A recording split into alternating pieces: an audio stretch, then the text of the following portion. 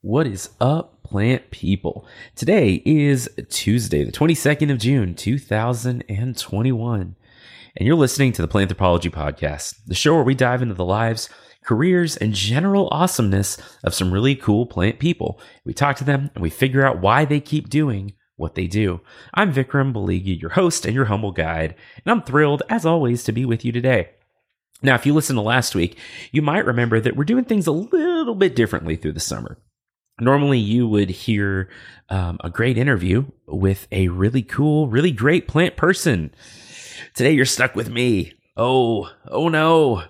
So for the next few weeks, I'm going to be doing some solo stuff. I'm working on recording and banking and saving up some interviews so that there'll be more of them going forward and some cool stuff for you to hear in the fall. And I've got some great guests lined up, and I really cannot wait for you to hear from all of them. It's just been a crazy summer. I think with the end of the semester, everyone gets busy. I understand.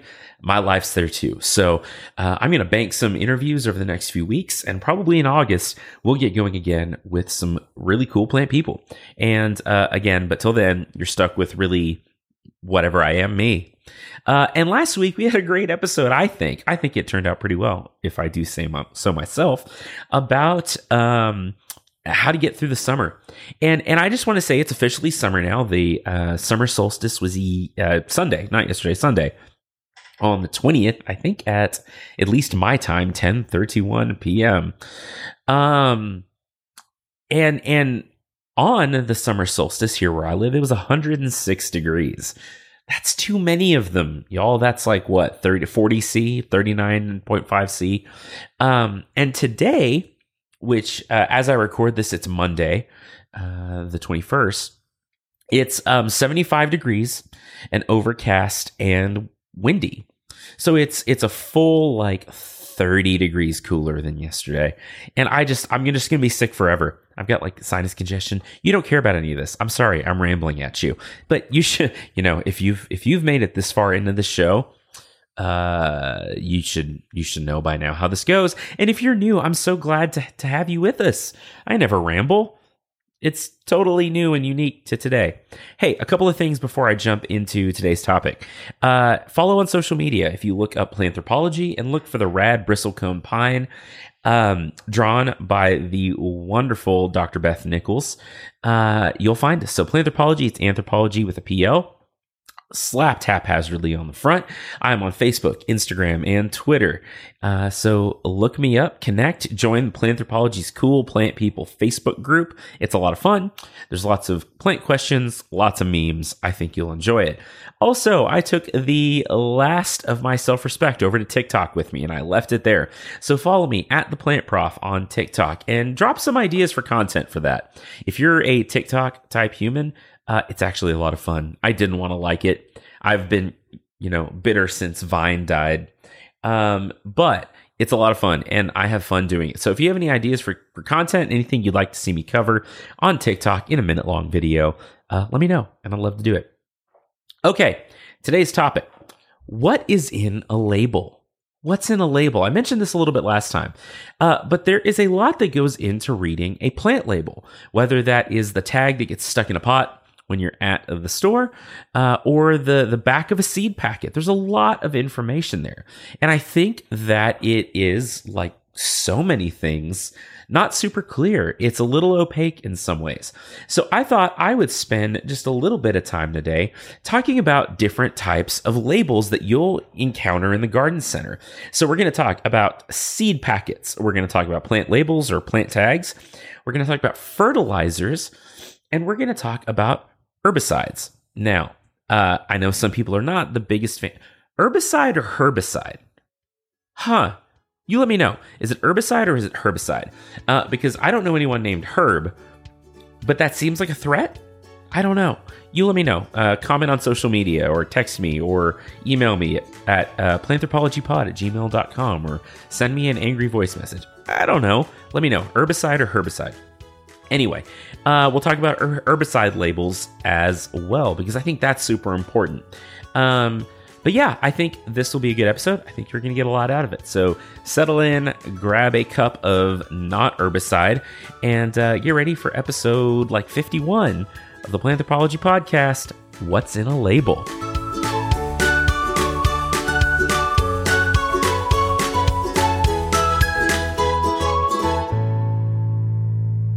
Okay, so there's a lot of information, like I mentioned, on a label, whether that is a seed packet, a plant tag, a fertilizer bag, or anything in between. The company that has produced this product is trying to tell you how to use the product. You know, there's a lot of crazy safety warnings out there, right? Like, please do not stop chainsaw with face. Those end up on there for a reason. We'll talk about that another time. But there's a lot of great information on a plant label or on a seed packet. So we're actually going to start with seed packets. But before we get into that, why do we need to know? Why is it important? Why should we be taking the time before we buy the product, before we take it home and try to put it in our landscape? Why should we be reading the label? Well, the biggest thing is it tells you how to use the product, right? Now, I'm saying product pretty loosely. This could be seeds. This could be a already grown plant in a pot or whatever else. It could be a bag of fertilizer. It could be a bottle of weed killer, herbicide. And it's important before you use it, but really even before you buy it, that you know that the thing you're buying is suitable for your needs. And that's super important, right? So you want to make sure you are finding the right planting times and the right planting requirements, and that you're matching the season to your seed and your location to your seed. You need to know the proper usage. If you're going to be using a fertilizer in your yard, you should probably know how much to apply and how to apply it and at what rate and where and when and why and how and what's the other one? What? I think I already said what. And that's super true of herbicides as well, because the herbicide label, as well as a fertilizer label to a certain extent, is a legal document, especially on herbicides or any kind of pesticide. It is evaluated by the EPA, by all kinds of governing bodies, to make sure that the things that are on that label are true. And so when you go to apply, say, glyphosate, I'm going to try to avoid saying any trade names as much as possible. But glyphosate is the main ingredient in a herbicide that is named after a shape that is a ball, the shape of a ball, in a direction that's not down, right? And it's been in the news a lot. And there's a lot of litigation and all kinds of things about the Roundup herbicide, right? And the main ingredient is glyphosate. And a lot of these problems that we're seeing, and a lot of the lawsuits and the health concerns and all of that, comes from off-label, inappropriate applications. So it's important for you to know how to apply a product. And it's really important because that is your legal contract with the company producing it. But we'll start with seed packets. So let's jump into seed packets. So we have a supply of seeds out here at the greenhouse, and I went and I dug out a couple of different ones. Now, all of the ones that I pulled out are annual seeds. And you can find annual seeds and perennial seeds. Again, an annual is a plant that completes its whole life cycle in one growing season or 1 year. And a perennial takes 2 or more years to complete its whole life cycle. So germination, growth, flowering, reproduction, and death, right? It takes more than 2 seasons. So these seed packets I'm looking at are annual seeds. And a lot of times that's what we're going to see, right? We're going to see annual seed packets. And if you go to your garden center, a lot of the perennials come already grown out in, a 1 gallon, a 5 gallon container, something like that. They're a little bit larger material sometimes, but you can buy perennial seeds. So the information that you're going to find, I'm just going to read through the back of this, and I know that you can't see it, but hey, remember TikTok? I'm going to do a video about this. So go follow me on TikTok and see that, and you'll get to see this cool seed packet. So these provide a lot of information, okay?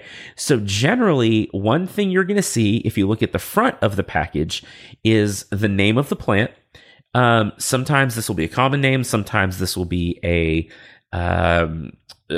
scientific name, and it gives a lot of information. So I'm looking at a packet called from a company called Renee's Garden. It's butterfly flowers, and it's flashback calendula, and it's a really pretty orange flower. So there's a picture. It's hand drawn, but it's an accurate picture of the flower. and the plant. It says early blooming semi-double cutting flowers in gold, peach, and orange. So that tells me that there's going to be a mix of colors in this packet. It tells me what colors to expect and how the plant is going to grow. It tells me the basic growth aspect of the plant. Now, this information that you see is going to vary a little bit based on the company and based on the way they present the information.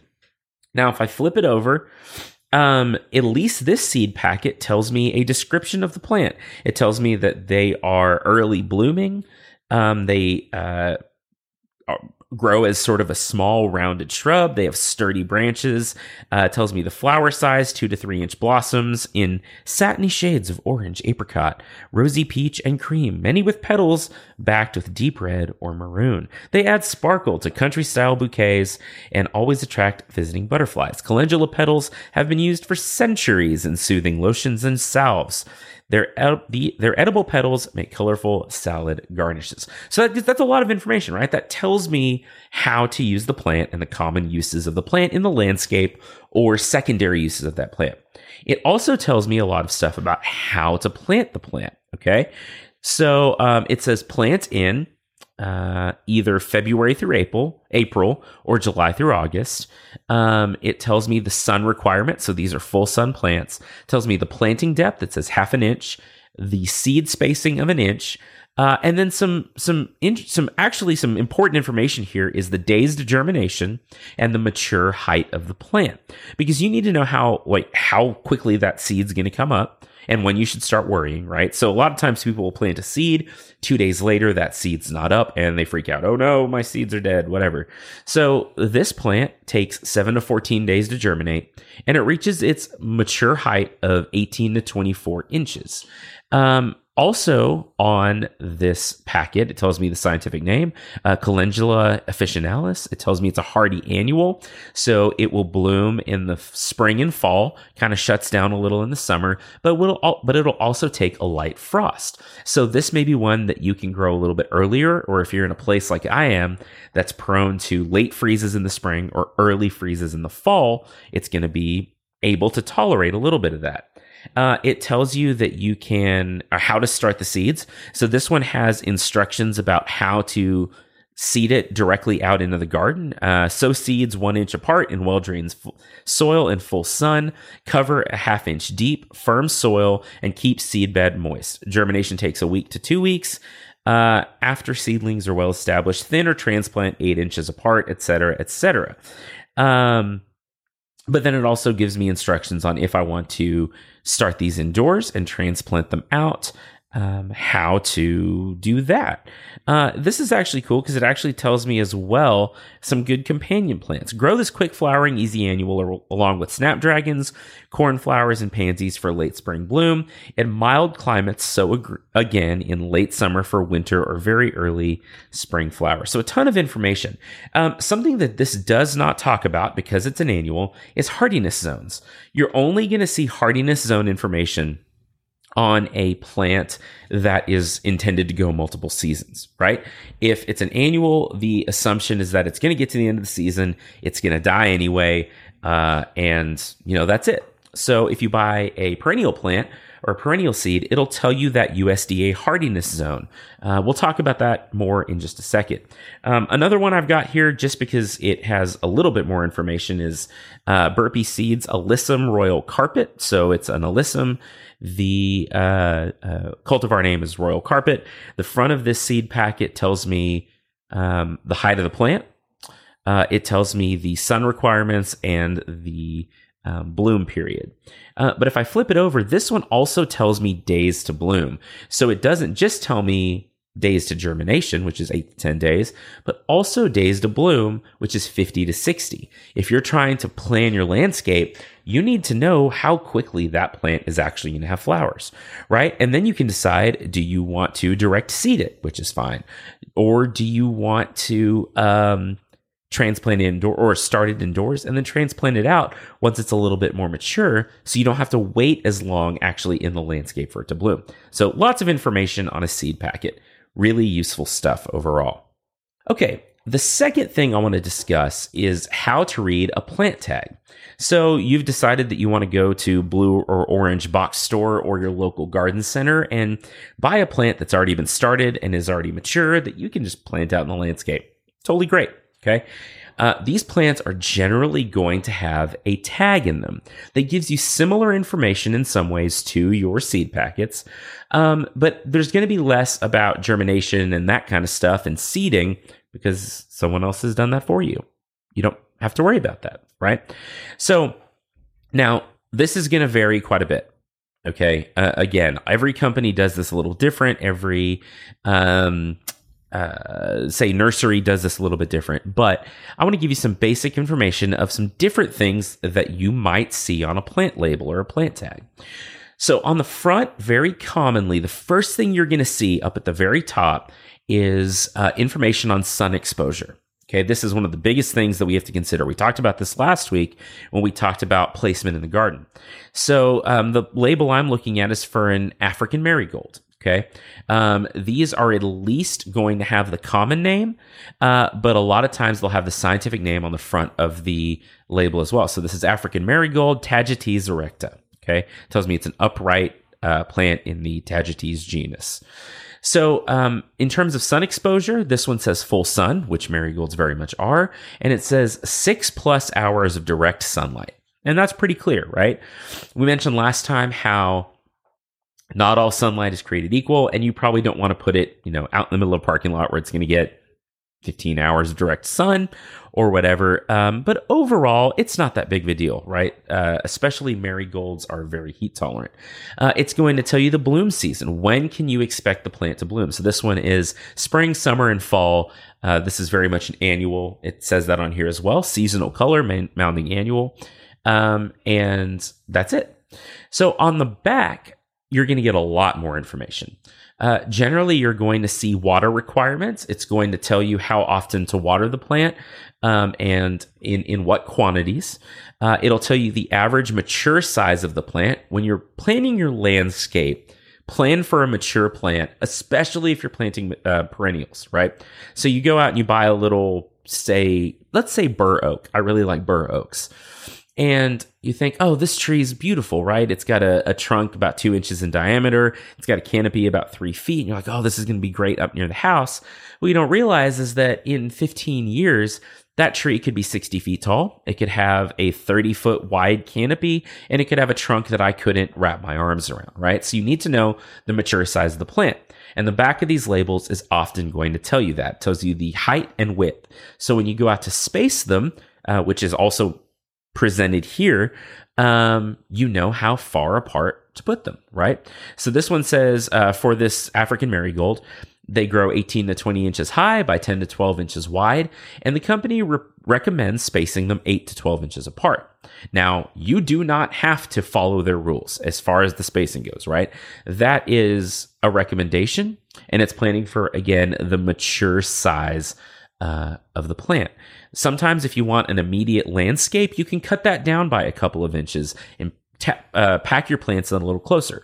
Generally, with your annuals, that's fine. I would caution you against doing that too much with your perennials. It'll talk about cold hardiness. So this is non-hardy below 40 degrees. Once you get into fall and it's down in the 30s, 40s, this plant's about done. If it was a perennial that's cold hardy, it would give you a USDA hardiness zone, at least in the US.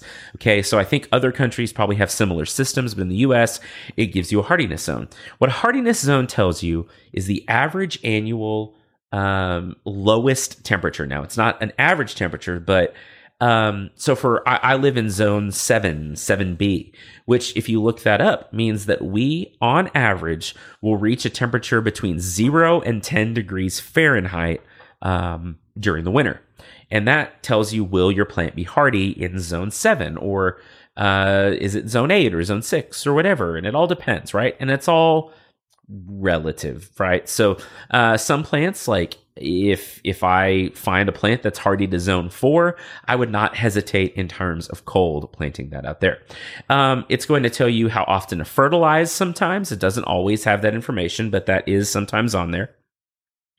And what they've started adding on here as well is a pollinator attention, a bee hazard warning, right? And so you may see a picture of a bee and look for that bee hazard warning. So in some cases, these plants are treated with systemic insecticides, which can be toxic to bees. That's not always the case, but sometimes it is. There may be a number you can text or a website you can go to find more information about the plant. But then down at the bottom, a lot of times it'll tell you growth habit. Is it a mounding plant? Is it an upright perennial? It'll tell you the water status. Is it water wise or a heavy water user? Is there any kind of animal resistance? Sometimes you'll see deer resistance or rabbit resistance or something like that, because those can be major issues in parts of the country or parts of the world even.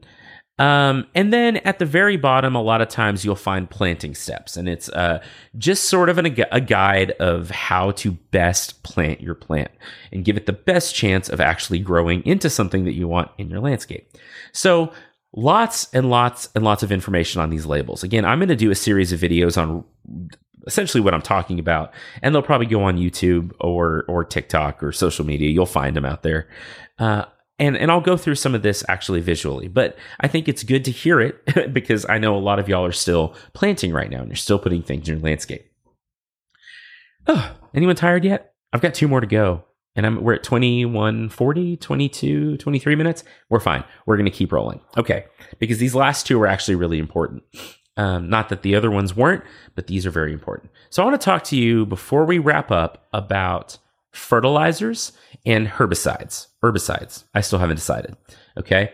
So we'll start with fertilizers because it's kind of the more innocuous of the 2. If you're fertilizing your landscape, we talked about fertility a little bit last week as well. You need to know how much fertilizer to put out. I think it's very common for people to go buy 2 bags of fertilizer, put 1 in the front, 1 in the back, call it good. But you're way over fertilizing. A lot of that's going to run off, end up in waterways, end up in a lot of different places that you really don't want fertilizer. Plus, you're just wasting money, right? It's just a waste of money. So if you look at a fertilizer label, it's also going to tell you a lot of information. One of the main things you're looking for on your bag of fertilizer is something we call an NPK ratio. That's nitrogen, phosphorus, and potassium. Now, we're not talking necessarily elemental nitrogen, phosphorus, and potassium. Usually we're looking at different compounds that make this up. So it's nitrogen, phosphate, and potash, or potash, whatever. It doesn't matter. But you need to know how these numbers work. So say you buy a bag that weighs 50 pounds and it's a 10-10-10. What that tells you is that you have 10 pounds of nitrogen in that bag, 10 pounds of phosphorus, and 10 pounds of potassium. Okay, NPK. So those numbers you see on the front of the bag, it's a percentage of the total bag weight. Then you know if I have to put 10 pounds of nitrogen out on my landscape, I need 2 bags, right? Because your 50-pound bag has 5 pounds in it because it's 10% of 50. And then you need 2 bags, right? Did you realize there'd be this much math in this episode? I didn't necessarily intend for that, but this is important, okay? So again, there are percentages of total weight of the bag. This gets important when you talk about putting together a fertility program for your landscape. At this point, as if you listen to the last episode, you should have gone and gotten a soil test, and they'll make a recommendation of saying, oh, your lawn needs 4 pounds of nitrogen or 5 pounds of nitrogen per 1,000 square feet to make up for your nitrogen deficiency. Okay. So, in this case, if you've got a 50-pound bag, you need, and it's a 10-10-10, you've got 5 pounds of each of these different elements in it, these nutrients in it. You put 1 bag out and you've met your requirement for that area. Okay. So, the bag is also going to tell you your application rate. How far will that bag go? Will it do, say 1,000 square feet or 10,000 square feet or whatever? It gives you a lot of information. It tells you what forms these different, compounds are in, all these different elements are in. Is it ammonium nitrate? Is it urea? Is it something else that gives you your nitrogen? And it'll give you all your different breakdowns of where these nutrients come from. And then it tells you how to apply it. Do you do it with some kind of a fertilizer spreader? It'll tell you the setting to use and all those things.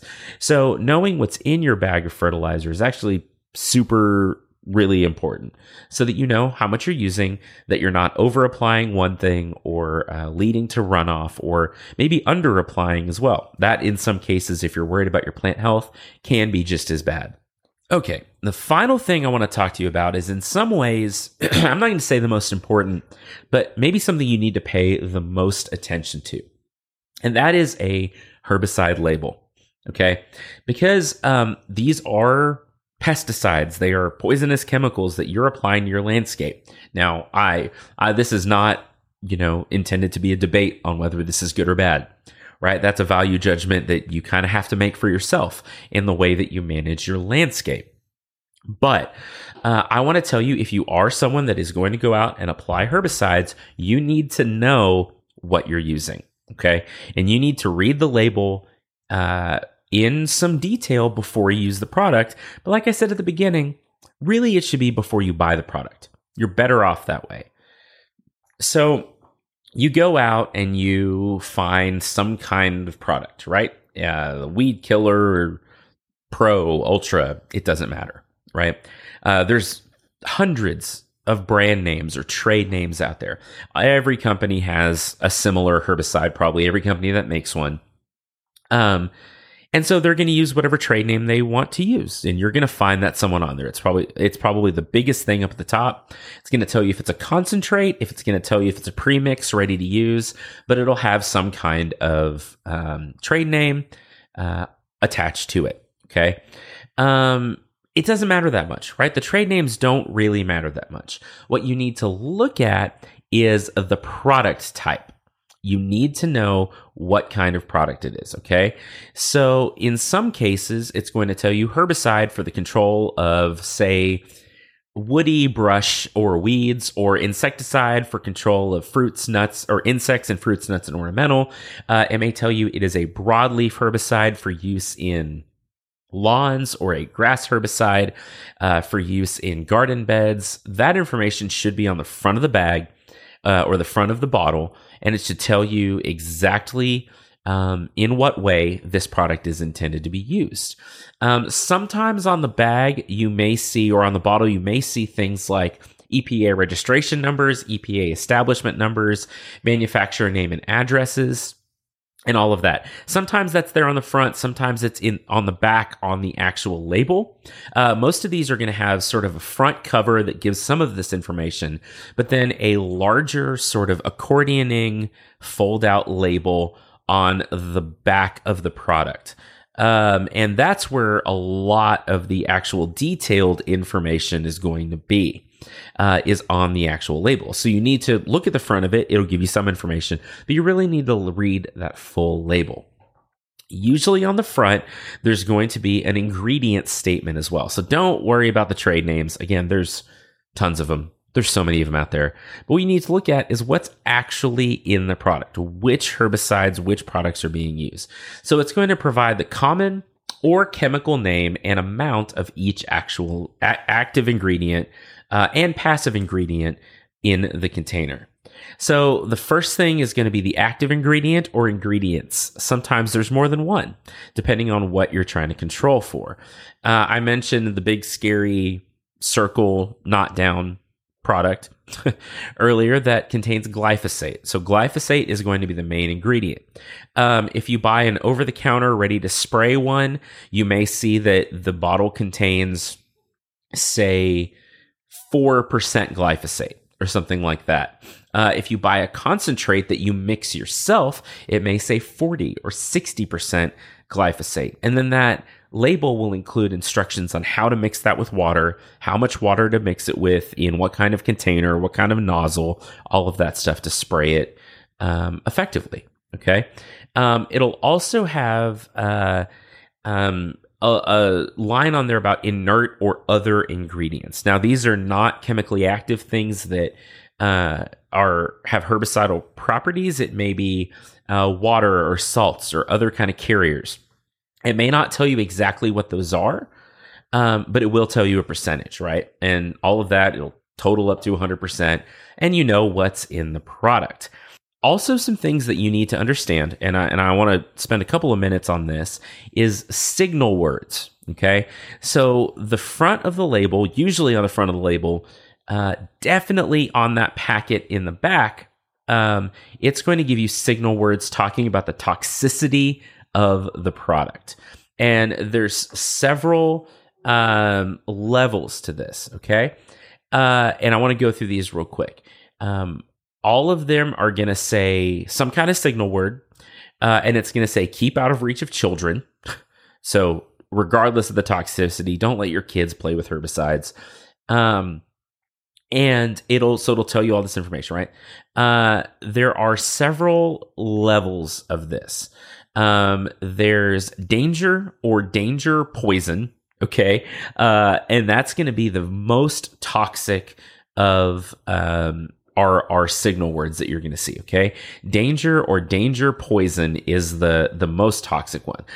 These are going to be products that can usually cause acute toxicity to humans and animals. So that means, it can cause either sickness or death or something in acute, doses. So we talk about acute toxicity and chronic toxicity or long-term toxicity. Acute means that it happens quickly. Chronic means that it may take a long time for it to cause problems, okay? So generally, a danger or a danger poison is going to be highly toxic by any route of entry into the body. That can be skin contact, that can be inhalation, that can be like ingestion or drinking. It can cause eye damage, skin irritation, all those. Most of the time, if you go to your garden center, your box store, you're not going to see a lot of these danger signal words on there, because most of the products sold over the counter tend to be a little less toxic because they're intended for use by the public. The next one down is warning. So these are going to be moderately toxic products, either orally, dermally, through skin contact, through inhalation. It can cause moderate skin or eye irritation, and it can cause, some acute symptoms. What you're probably going to see most commonly is caution. So these are going to be slightly toxic products, either orally, dermally, or through inhalation. Most of, again, the over-the-counter stuff is going to be in this caution, slightly toxic area of signal words, of toxicity. That does not mean that you should not be careful with it. Okay. You need to know how to apply it safely. You need to know when and in what conditions to apply it. And you need to know to what plants or environments or systems you can apply this, right? No herbicide, no insecticide, no pesticide is completely safe. I don't care if it's organic or synthetic or something you saw on some blog on the internet that's like, oh yeah, you mix this up with soap and vinegar and blah, blah, blah, and you kill. Every insecticide or pesticide or herbicide is intended to kill something, whether it be fungus or an insect or a weed. It's intended to kill something. So regardless of what you hear, organic insecticides, organic pesticides are not safe. Synthetic pesticides are not safe. Now, there are variable amounts of safety. Some are safer than others, but none of them are 100% safe because they are used to kill or control something. Okay. And I'm not trying to be like a downer or whatever, but that's really important to understand. You have got to understand that. Okay. Other things that you're going to find on the label, again, precautionary statements, different possible hazards. You're going to see that in that booklet on the back. Hazards to humans and domestic animals. Some products are more toxic to, say, fish or invertebrates or birds than they are to mammals. It tells you about all of that. Potential environmental hazards, potential physical and chemical hazards, and there's usually a first aid or statement of practical treatment on the back. If you are poisoned by a pesticide in some way, you should call the poison control hotline, call a doctor. and make sure that you're getting the proper treatment. You're also going to see in directions for use in that booklet on the back of the label. It tells you how to properly use the product, safely use the product, to get the best results without harming yourself, others, or the environment. It's going to tell you what pests the product is registered to control. So are you trying to kill, say, purple nut sedge in your landscape? Well, you need to make sure that the product is labeled for that. Where can the product be used? Around which plants, which animals, and which locations. It'll tell you how to apply the product, how much to use, when the product should be applied, how often to apply it, how soon the crop can be used or eaten after an application. Generally, we call that a harvest interval. It may say with some organic products, you can consume and harvest immediately. With some, it may say 24 hours or a week or 30 days. It just depends on the type of product. And there's also something called an REI, or a re-entry interval. And that tells you how soon can people or animals re-enter the treated area after application. Some of these are going to say as soon as the product is dry. So maybe an hour, 2 hours. Some of them have a 12-hour REI or a 24-hour REI. You just need to make sure that you know how long you have to wait before going back in the area where you've used this product. Another thing it's going to tell you is disposal. How should you be storing this product? How should you dispose of this product? And also, what PPE should you use? Now, PPE is personal protective equipment. Some of them, it may just say wear gloves and a long sleeve shirt. Some of them, it may say you need eye protection or a respirator or sort of a more complete body covering, some kind of a suit. So you need to know all this information. It's a lot. And, for some of you, this may not be an issue because some of you may not ever use herbicides, or I think I've said it different every time. It's okay. Some of you might not really use herbicides or other pesticides in the landscape or at all. And that's fine. That's fine. You do you. Okay. But if you are going to use one of these products, you need to know how toxic is it? How can you protect yourself, others, and the environment from it? What plants it's targeting and which plants it's safe around, and all the other stuff we just talked about. So this is a legal document. And if you use the product according and completely according to the labeled use, and there's a problem, the company has some liability.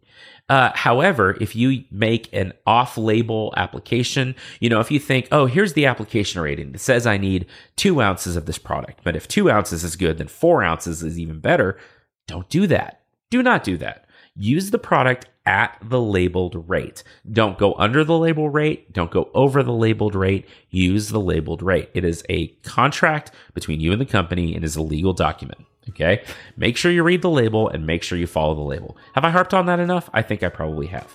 So overall, I think that as we're working in the landscape, as we're working with our plants, there is so much to learn and so much to know. And one of the places to start is by reading labels, right? We've covered seed packets, plant tags, fertilizers, and herbicides. And I think that knowing what is important, knowing what's included, knowing what's available is going to make you a lot more successful in everything you do. So make sure that you are covering everything that you need to do. Make sure you are being detailed in the way that you read the label and approach everything. I think it's super important. And you're going to do great. You're going to do great. And, if you have questions about anything I've covered, if you need some more practical advice about how to read the label of whatever product or seed packet or whatever you've bought, hit me up. I would love to answer your email about that and help you out with that. And again, stay tuned. I'm going to have some videos about this stuff as well. But did I miss anything? I'm sure I did. But that's okay. It's all right. So, hey, y'all, thanks for listening. Thanks for being awesome as always. Y'all are great. I know you know that. I think you're great. But thanks for putting up with a different format for a while. It means a lot to me that you're hanging in there, even though things are a little different at the moment. y'all keep being the coolest plant people I know, and I'll talk to you next week about the ways that we've used trees in different world traditions throughout time. Y'all have a great week, and we'll talk soon.